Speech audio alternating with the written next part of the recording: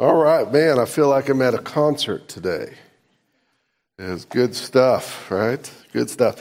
And I was thinking about that when I came up here, and I was going to say, man, you guys are really on today. But I as a pastor, I know that's always a double-edged thing. You hear, man, your sermon was really good today. And I'm thinking, what was wrong with last week, right? You didn't like last week? No. But the thing is, when we are hearing a sermon and it's on or the music on, usually that has to do with it has to do with us more than it does what they're doing. That's. No, it wasn't just to save. That was bonus.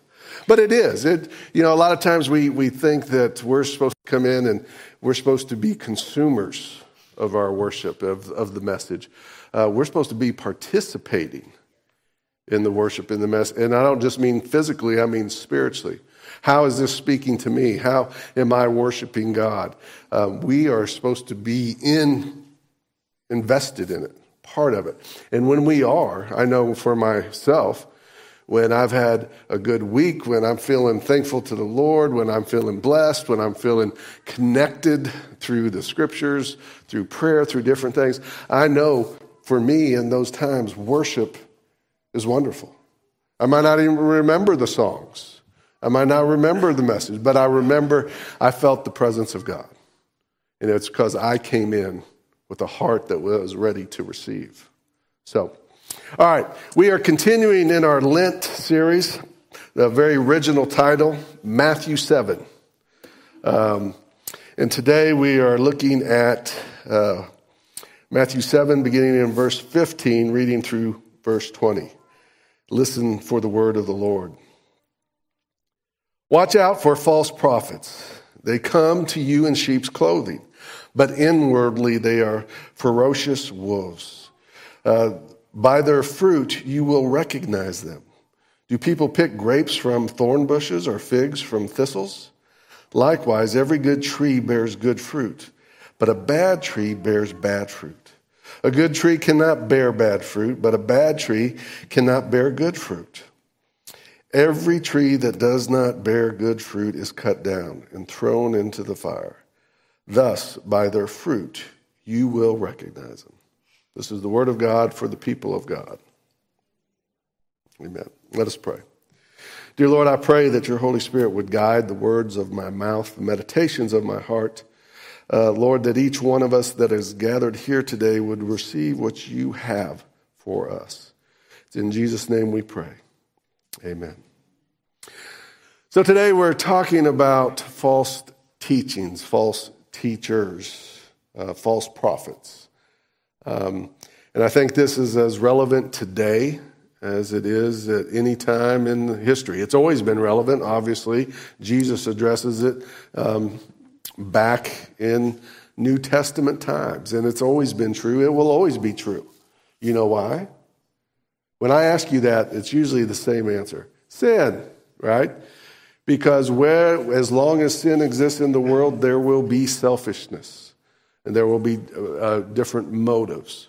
And so it's important for us to be able to discern what is false teachings, and thus false teachers. And we're not so much as condemning a person, but we need to be able to discern what is gospel and what is not gospel. What is edifying us and what is not. So this is very important as in the climate of the world today. So we have those that fall under the category of false prophets. Well, here, let me first declare what it is not, so we understand. A false teacher or a false prophet does, if to be a good one, does not mean that you are perfect. The vessel, the messenger, throughout Scripture has been imperfect, except for Jesus. All of his disciples, the prophets, the patriarchs, all of them were sinful people who were a mess in their lives. And so it's not about the person or the messenger. Now, there's two different parts of that. There is what you're proclaiming and also what you're living. So if you believe it's the truth, you should probably be living it, but it still doesn't necessarily negate what you said being true or not. The worst person in the world, or the most false teacher, could say it's a beautiful day today, but a little windy. Right? Doesn't matter the character of that person, that's a true statement. And so truth is truth regardless of the person. Now you would hope, if it was true and the message they were proclaiming was true, that they would be living by it and at least attempting to live by it. We all make mistakes. We're all human. And so humanness is part of being a teacher, part of being a prophet. So that's not, when we say bad fruit, if somebody not fully living in it in perfection does not necessarily negate them as teacher. In some ways, in the Greek Orthodox tradition, they say that their suffering and their mistakes and their waywardness all happened to them so that they could be better teachers. And if we turn things around in our lives, we can use them as a way to reach people, to touch people, to connect with people, saying, yes, I was once like you. I had that same struggle. I did that same thing. So in some cases, our imperfectness is a testimony to the truth of Scripture. It's a testimony to the truth of the message of the gospel. We have all sinned. We have all fallen short of the glory of God. When I was first a pastor, and I might have told you that. I know I told somebody at the door. I was a young man, didn't grow up in the church, very worldly guy in my early college days. In mid-college, I came to the Lord. And so when I first became pastor, part-time pastor on the weekends, I was sharing that with people. And I'd share my testimonies and share what God has done in my life. And one day, I was standing at the line of this little country church in Roby, Texas, and this little old lady gave me this family circus. You remember those little cartoons? And it had that little boy shaking the pastor's hand and saying, "You know more about sin than anyone else I know." I was like, well, if the shoe fits, right? But that helps in the message of the gospel. I know what it's like to be of the world and in the world. I know what it's like to make mistakes. I know what it's like to come and to repent and to confess and to receive the healing forgiveness of God. Peter knew what it was like to deny his Lord 3 times, to fail. All of them knew what it was like to reject him, to hide. The prophets over and over. David knew what it was like to break every commandment there. Not this David, the other David. Knew what it was like to break all the commandments there were. And they knew what it was like to come back and pour their heart out to a righteous God for forgiveness. So if we're humble, that humanness is part of the correct teaching of the gospel of Christ. So I just want to clear that up. Sometimes the world creeps into the church, and not sometimes, it greatly creeps into the church, and we begin to act like instead of influencing the world influences us. And we begin to act like the world instead of us trying to get the world to act like us. Give you an example. When I first came a pastor and got my master's and went to my first pretty good sized church, they had a parking place for the pastor. It was the best parking place. Closest to the building, closest to the door. It said pastor's parking place. I mean, that was important. And there was just something inside me that says, that doesn't seem right. Because when I read Scripture, the teachings of Scripture, the greatest among you, the leader among you, must be the greatest servant among you. So shouldn't the pastor's parking space be way out there in the corner behind the barn? I knew you'd agree with that. Yes. And then come out with books, pastor as CEO, analogies like that. That's not what Scripture says. Scripture says the more you know of God, the less you need of the world or want of the world. Jesus says in 10:45, Mark, right? I have come not to be served, but to serve and to give my life. He says in the world, your leaders hold it over you, rule over you. He said, that's not the way it is in my kingdom. Jesus, our Lord and King, went to the cross and gave his life. So it has to be consistent. I'm jumping around. So that's one of my points. How do we know, how do we judge in a time where there are so many churches, so little accountability, so much information? How can we discern what is good teaching and what is false teaching? First of all, the content.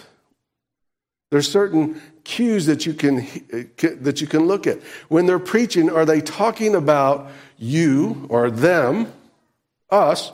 Are they talking about us and how great we can be and how we can prosper and what we can do and how we can change the world and all this stuff? Are they talking about us or are they talking about God? Are they looking and teaching to that natural person that wants to hear about themselves? Or are they in all that we can do? Or are they talking about what God in Jesus Christ has done for us? That's one of the keys. And so Scripture will always, one of an exegesis tool is to understand that Scripture always informs Scripture. When you want to understand Scripture, don't go to someone's commentary. That's them trying to understand Scripture. Go to Scripture. And does it match?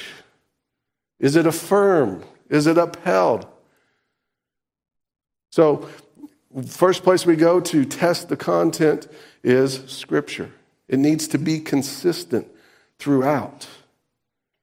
And so one theme we see throughout Scripture is grace. Even in the Old Testament, a lot of people say, well, the Old Testament, there's no grace. There's only grace. They continually, God's people that he made a covenant with, continually rebelled against him, continually served other gods, continually rejected him. And what did God do? Continually, you return to me, I'll return to you. So there was grace throughout. That's consistent. It's consistent all the way to the cross. And from the cross until now. And so content also needs to be affirmed by the body of Christ. We might be feeling something in our hearts, but our brother and sister in Christ says, I don't think that's right. I don't think you should be doing that. I don't think that's what Scripture says. And as a part of knowing Scripture is it should be affirmed by God's nature. You know, it always amazes me when we hear these stories about cults. We hadn't heard too much, but, you know, even some TV evangelists can be some cult leaders.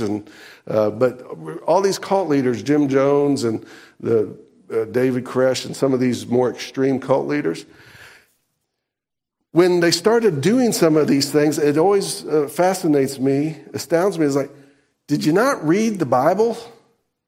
When he began to put himself in the center, when he began to have these, I don't want to go too deep, issues and take on many wives and his friends, and didn't that raise a red flag to you?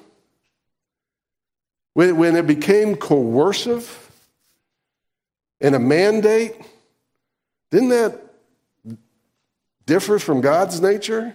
Who doesn't force us to do anything, lets us go out in the pig pen if we want to. He gave us that. Does that, didn't you think to look in about how that lines up with God wanting us to choose him, to love him? See, they could say that's not God's nature. So it has to be consistent through all of those things. And sometimes it's not just selfish ambitions or selfish motives. A lot of times it is. It's either about getting power, getting recognition, getting affirmation. It becomes not just about the congregations. It's not just the congregations wanting it to be about them. It's the pastors wanting it to be about them. I'm going to tell you something. I probably shouldn't say this on camera. But Walk to Emmaus. We've had some people go on to Walk to Emmaus.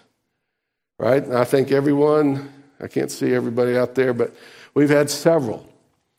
And I think every one of them have had a fantastic experience. It was one of the most formidable things they've done in their Christian life. Would you all kind of agree? Would anyone disagree? David? Oh, right.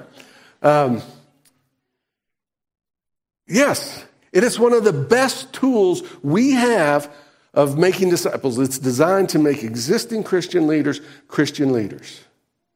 and get them fired up about it. And without fail, it's the best tool that I've seen that does that. And yet our conference talks about how can we make disciples? We don't push it. Some pastors are against it. You know why? Because they feel like they don't have control. People come back on fire and they want to do this and they want to do that. And it's like, hey, wait a second. That's outside of me. And so we can teach falsely for all kinds of reasons. But let's get to kind of what we do need to look for. Because we can't scrutinize everything. We can't scrutinize every sermon we hear. Or, people come to me if they're moving and say, hey, what should I look for in the church? Well, number one thing you look for, are they saying Jesus a lot? All right? There's some you get in there and they don't say Jesus too much, if at all. Well, it all kind of, again, teaching. It all comes down to Jesus. That's not the only part, but that's the key part. That's where our Christian life starts, with Jesus Christ on the cross. And so you listen for that. You listen for, or do they preach works? You all know, if you listen, I have an issue with that. Right? All false doctrines, whether it be prosperity, morality, social justice, all of them at their core, if you drill down, have the same false teaching that Jesus is speaking about when he talks about false teaching, or when Paul is talking about false teaching in Scripture. They all have the same core foundational, and that is works. Works of the law. That you have to, it's an if-then. If you do this, God will do this. If you pray right, if you do right, if you say right, if you do, if then, it's always, you listen to that kind of language, that's a false gospel. Because it is not an if then. It is a done. God has already done all he needs to do for you in Jesus Christ. He has forgiven you. He has given you grace. He has shown you mercy. He has declared you righteous even though you're not. He has done all of those things. And those aren't things you have to earn or you have to do something in order to get. It is done. It's not a do, it is a done. I was listening to a preacher this week, an older associate of mine at another church. We go back and forth with theology, and we talk a lot about law and grace.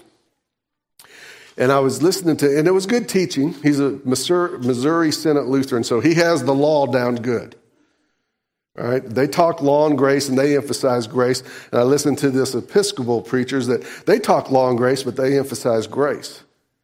But he was teaching this, and it was just, I said, there's something missing. There's something missing. Hey, what he's saying is right. It's good preaching. But what's the problem? And he finally got to, he said, because what we do, we go law, grace, law. The law is supposed to drive us to Jesus where we experience grace. But then he goes, our churches come back and say, you got to do all these other laws. You want to be a good Christian? You want to feel good? You want to prosper? You want to do right? You want self-improvement? Do this, do this, do this. What's your application? And then all of a sudden, he goes, no wonder there's so many Christians burnt out, sad, or mad. Because we're just giving them a whole lot, another laundry list to do. When you leave here, you should bring your sins. You should confront your sins. You should confess your sins. You should repent your sins, but then know that it has been forgiven. That's why Jesus says, and I tell you this all the time, that's why Jesus said, my burden is light. He wasn't talking about sin. He was talking about what the Pharisees and the religious leaders were putting on them. All these rules and regulations that they wouldn't even keep. And so they left beat down, burdened, overwhelmed. Just another thing they wouldn't complete or couldn't live up to. That's not the gospel. The gospel says, yes, you are a sinner. And you're a mess. But you're forgiven. You're covered. Jesus has done it all for you. And don't forget it. And that's the gospel. And the world needs the gospel more than ever. And so you need to know what the pureness of the teaching of the gospel is. Yes, there is law. And law tells us, identifies our sin. And law tells us reminds us that we can't keep it perfectly. And in doing both those things, it says, you need a Savior. You need help. It points us to Jesus. And then when we find Jesus, we receive grace and forgiveness and peace. And we are reborn by the Spirit. And then we begin to live in the Spirit. One more thing.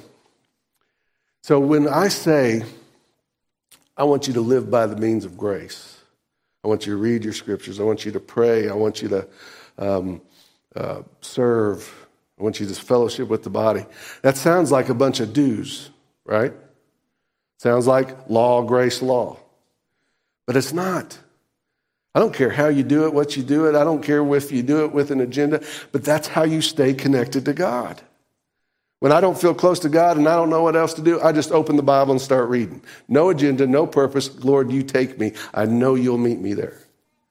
When we meet on Monday night, there's different groups in our church. One of them, I meet with men on Monday night, and we come in. There's no agenda. There's no teaching. There's just sharing and pouring out. And every one of us, when we leave, we feel more connected to the Spirit. That's why it's about connection. That's how we become disciples. It's not a curriculum to learn. It's about staying connected faithfully to God and to one another. And that is the teaching everyone at its core should be teaching us. It's not easy. There's no criteria, but there is the Spirit. The Bible says that you will know a teacher by their fruit. If you're in a church and there's self-righteousness, there's arrogance, there's division, not just within the church, but a sharp division with those others in the world. There's malice, there's greed, there's envy. It's the spirit of it. If you're in a church where there's unity, not conformity, but unity, love and disagreement, grace and mercy, forgiveness, you'll feel that spirit. And that's where you need to be. It is by their fruit and the spirit that you feel when you're talking to somebody or listening to somebody or in a community of believers. It is the Spirit. That's the fruit of the Spirit. If there is a spirit of love and joy and gentleness, patience, self-control, goodness, then as a whole, the right thing's being preached. And that is the fruit that you're looking for. People with bad motives don't produce good fruit, no matter how shiny it looks. And people with good motives can't produce bad fruit. You produce the fruits of the Spirit. And that is what Jesus says in our scripture that we need to look for. Let us pray. Dear Lord, I thank you for your grace and for your mercy. I thank you that your Spirit continues to pour out into us. Help us to stay connected, to know that the goal of discipleship is to be connected. The worst moments in the disciples' life was when they ran, when they were distant, when they were disconnected from you.